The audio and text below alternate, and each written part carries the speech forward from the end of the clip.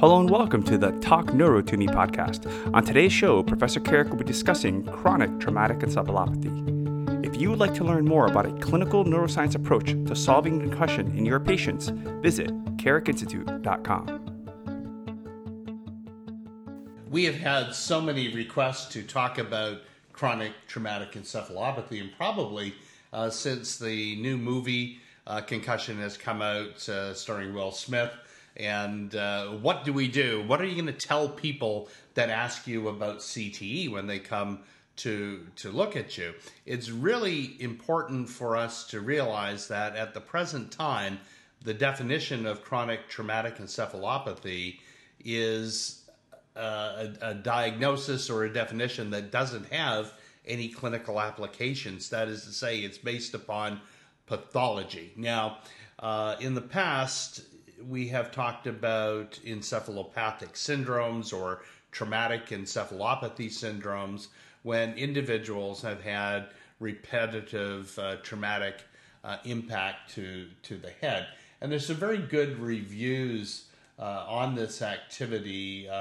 One review by McKee and group discussed the first NINS consensus meeting to define that neuropathological criteria for the diagnoses of chronic traumatic encephalopathy, and that's published in the Acta Neuropathological. It's a 2016 paper, so it's pretty hot, and it's really good for people to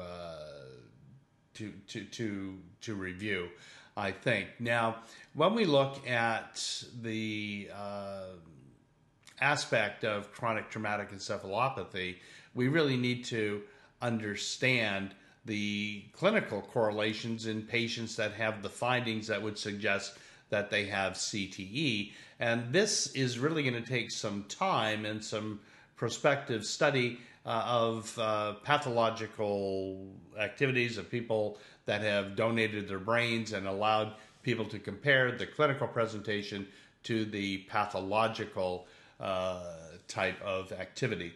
Now, there's one reference that you should be pretty well aware of, and this is the work of Montenegro and a group that is published in Alzheimer's Research Therapy. It's a 2014 paper that gives an overview of the clinical subtypes of chronic traumatic encephalopathy. It's an excellent literature review, and they give a whole load of proposals on how to research and look at diagnostic criterion for traumatic encephalopathy. So that is a really good read to get, and we can talk about that paper in detail. Now, over the last decade or so, there has been a whole load of attention very specific to understand the pathological entity of chronic traumatic encephalopathy. And people now are aware of Omalu's work. He's published in 2005 in neurosurgery when he looked at NFL players. And again in 2006 in neurosurgery he had a paper again about chronic traumatic encephalopathy. And then he reported on wrestlers that had CTE. And he did that in the Journal of Forensic Neurosciences back in 2010. And then Anne McKee has gone forward with her work at the Brain Bank out of Boston, looking at chronic traumatic encephalopathy in adults after repetitive head injury. And she really identified this tauopathy. And then Omalu, popped back in 2011 with different phenotypes, and Anne McKee has really led the lead. So those are the people that have been instrumental in looking at research over the last decade or so. Now, when we look at different case series, again, Omalu and McKee are the ones to really look at, and these are pathological reviews, people that have died and their brains have been examined, and there's been an understanding of the microscopic features as well as the gross features that have been seen in the individual cases that give a similarity to what you see in Alzheimer's disease with the laying down of tau, but without beta amyloid in the frontal cortex and the medial temporal gyrus. So what do we know happens with these repetitive injuries? We know that there's atrophy of brain matter, both the white and the gray, that there's enlargement of the third ventricles, and the temporal and frontal horns of the lateral ventricles are also enlarged. There's a loss of pigment in the locus coeruleus, and of course the substantia nigra. Now, when we look at the laying down of tau, it's laid down as neurofibrillary tangles and neuropil threads, and they have got seeming love to be associated with the superficial layers of the associational neocortex. They also are found along the blood vessels in the depths of the cortical sulci.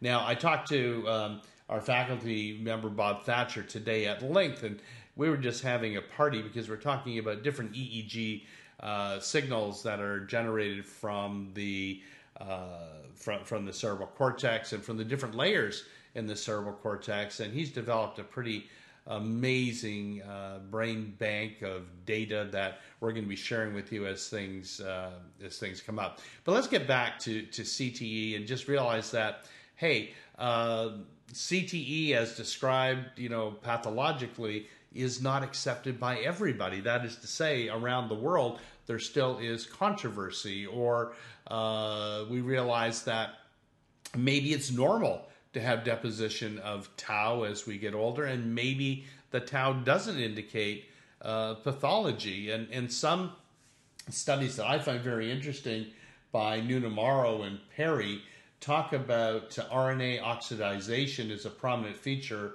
of vulnerable neurons in Alzheimer's disease. And then the paper by Lee in 2007 talked about phosphorylation of tau antagonizes apoptosis by stabilizing beta-catenin. And they look again at neurodegeneration. So what does this mean? It means to say that tau aggregates may even have a protective role. So who knows what is right? So we have a question of whether this laying down of tau is really the marker that is going to tell us that people have CTE. In other words, there's a lot of us that think that tau is the biomarker for CTE after head trauma. But there's some people that think that perhaps this is not the individual case. Now, when we look at neurodegenerative diseases, and again, Alzheimer's, Parkinson's diseases, we're pretty familiar with this, and we've got a lot of good pathological information. So when you look at individuals that died that had a history of high athletic endeavor, either in the pros or high level throughout their life, then they of course are going to have some neurodegeneration if they died older, and their neurodegenerative diseases can be associated with CTE or other neurodegenerative diseases, and basically what it means is that we just really don't know so much. In other words, you need a whole load of people now that there's this identification of tau to really say, hey, is it the tau, or is that just something that's taken us off of track? Well, when I was a younger guy, the idea of being punch drunk was really super, super great. And I remember the old paper in 1937, Dementia Pugilistica by Millsbach. And I remember reading that because there wasn't so much about, but you knew people that used to fight in that were a little dopier than other people, and we'd say, they were punch drunk or whatever. Well, when we look at those boxer types of activities, the presentation was such that individuals that were hit in the head over a period of time would develop behavioral changes or changes in their mood, and you'd have it. They're young, they weren't winning, they're getting whacked in the head, and they developed these things early. And then, of course, you had the later ones that people were boxing, and they did pretty well through their life, but as they got older, they started to develop these impairments of cognition and executive functionality. The important parameter here is that when you look at individuals that have behavioral disturbances or mood disturbances after their concussion, after their head activity, that these people have a predilection, I think, for impairment of executive function at some point along the lifestyle. So when we look at patients that have injured their head, the question that you must ask is there changes in your behavior or your mood or your feelings? Do you have suicidal ideations, or are you a little more aggressive, or other things that just might happen? So this at least can give you a type of clinical, almost like a segregation of things that can occur. And here we got people calling in, and again, it's a colleague calling specifically about this individual case. So whatever it is, at the end of the day, we just realize that we don't have enough information to really give some definitive answers to patients that ask, like, boy, my son has 3 concussions. Is he going to get CTE? I watched the movie, and onwards and onwards. So let's talk about the biomarkers and the diagnosis of a traumatic encephalopathic syndrome. Well, everyone's looking for the biomarkers. Well, here's the deal. We don't have any right now. We've got candidate biomarkers. People are looking at, blood and CSF, also looking at neuroimaging very, very specifically to look at accumulated tau, and that is very exciting to people. However, what if tau is not the bad guy?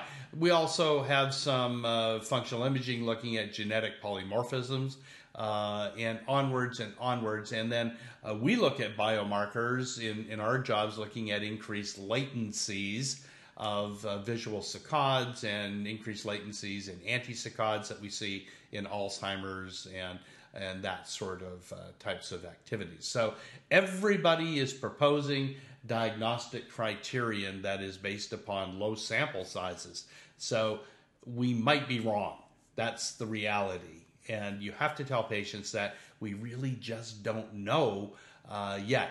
But what are the things that we do know or that we think might be associated clinically at the bedside, on the field, with things that might be happening at the microscopic level?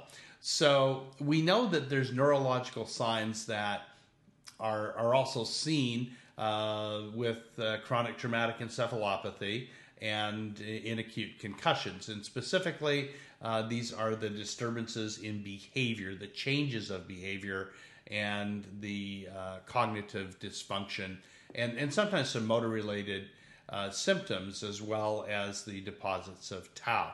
So when we look at the biggies, what happens if you have executive functionality? You oftentimes will see an associated dysfunction of the cerebellum, whether it's due to diaskesis or not, who knows, but it can be due to a functional type of disconnect between the two.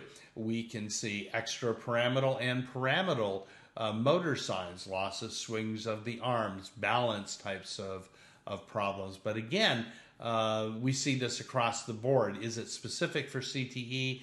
Does it differentiate? It's really up in the air. There's been some questions on PET scans, and our dear colleague and friend Dan Eman has got probably the largest bank of SPECT with football players, and of course the structural MRIs, and also the tractography that Richard Roven talked about at last year's International Symposium on Clinical Neurology is all very, very exciting. But at the end of the day, you're looking at a patient that is probably young if they've had a sports injury or in fairly good shape, they've had a concussion, and you've got to say, hey, what is the probability that you're going to have a chronic traumatic encephalography as a consequence of this type of activity? So we really need to look at some clinical criterion that is going to say, hey, this is concerning. So we need to look at the literature, and when we look at the literature, there's some pretty good reviews specifically to sports people and a recent one by Victorov that's published in Neurorehab in 2013 that gave a review of encephalopathy, and the review is really, really cool because it really talks about boxers, and I think about almost 100 boxers and like a handful of football players, and did this review of the signs and symptoms of these boxers from 1928 to 2010. And again, he published this in 2013. So what did Victorov find, or what did he suggest? He looked at some clinical criterion that's going to tell you what the probability is of progression, or the eventuality of chronic traumatic encephalography. So the first thing is, did you hurt your head? So if you've hurt your head, you got a check mark on the box. That's not so great. The other thing that is very common to us is that individuals that hit their heads or have concussions usually get better without doing much. But the ones that have symptoms that persist, these are the ones that come to our offices. So if you've had symptoms that are longer than a couple of years, you get another check mark on there. And that's what Victorov had found. So you hurt your head, you got symptoms that are long lasting, and that there isn't another underlying disease that people are going to have. Now, what about the symptoms that are the big check marks? Again, mood and behavioral disturbance is really, really super, as are changes in speech. So behavioral changes, and sometimes when somebody else is looking and everybody else is a jerk, chances are that the jerk is the person that sees everyone else as being the jerk. Now, the things that we can see physically are changes in balance and stance, or ataxic types of gaits, breakdowns with dual tasking. That's a big one that you can check. And the inability to remember things, or a loss of memory, is also a big sign. And we've got different tests, NBAC tests. We like the C3 Logics that give us a very good compilation of a whole load of things. And again, changes in tongue, speech, articulation, these dysarthric changes. So those are the good clinical signs. Well, my gosh, being honest, almost every person that I see that comes into me with a head injury has every box checked. So do you tell them, boy, you've got the framework here to have CTE in the future? I'm not that comfortable at this period of time. I think there might be some different biomarkers, or if we can change the biomarkers, perhaps we've got a greater armamentarium. You have to remember that in all of these individual reviews, the treatment did not include treatment of a functional directed sort at the skill level that most of our colleagues have that study with Carrick Institute, but especially the TBI fellows, who are just super, super hot in regards to this individual, types of effects. So the boxers, again, they give you the majority of the cases, and the majority of these cases and descriptions are, again, from the 20s up to the present time. So what are you going to do when you look at your patients? Well, the thing that I like to realize is that if you've hurt your head a whole load of times, your chances of having CTE are probably greater than if you hurt your head one time. If you've had symptoms that just don't go away and they last for over a year or so, that gives you a danger zone type of warning. The big one, again, is this behavioral changes and mood changes, which could be involved with suicidal ideation or aggressiveness or anxiety or impulsivity or the loss of your filter. These things can really bring you up to a bit of an awareness.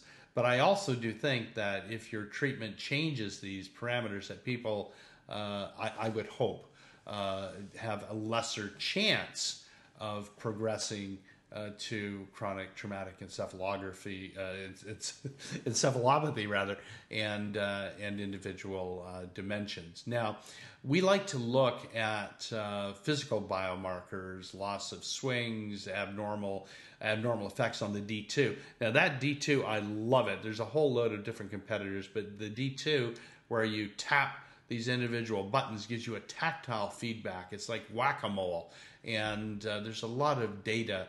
I seem to like it better than some of the fancier stuff that's around because of that tactile aspect that you can, really, punch it and you get that feedback. So interesting things with that. Okay, so what are we going to do when the patient comes in and they're saying, well, what am I going to have? Are you going to shotgun and do all these different tests and search? The answer is absolutely no, because we just really don't know if the person is going to have CTE or not. So you have to go with what you have and not try to search for something that's weird or bizarre that might be the elephant in the room that no one actually sees.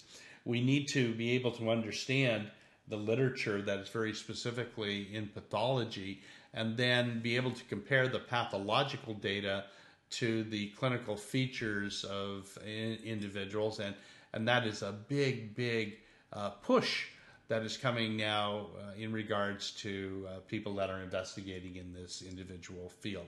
So what are you gonna do in regards to your patients? Well, here's the deal. We've talked about it: repetitiveness, the long-standing activities, the emotionality, and all of that individual stuff is going to tell you that you need a very good history, and you need to talk to other people about the person. So you always see, if you've rounded with me, that we like to have the family there, and we talk to the family and we engage them, and they're going to tell you if there's been changes, or Bob just isn't himself anymore, or he's a little moodier, or he snaps, or sometimes you'll even see the patients will argue with the mom or the dad or someone else, or they'll snip off or flake off on an individual person. So we've got the little boxes that we can check that will give us a guide for looking and following individuals and getting them to report to us.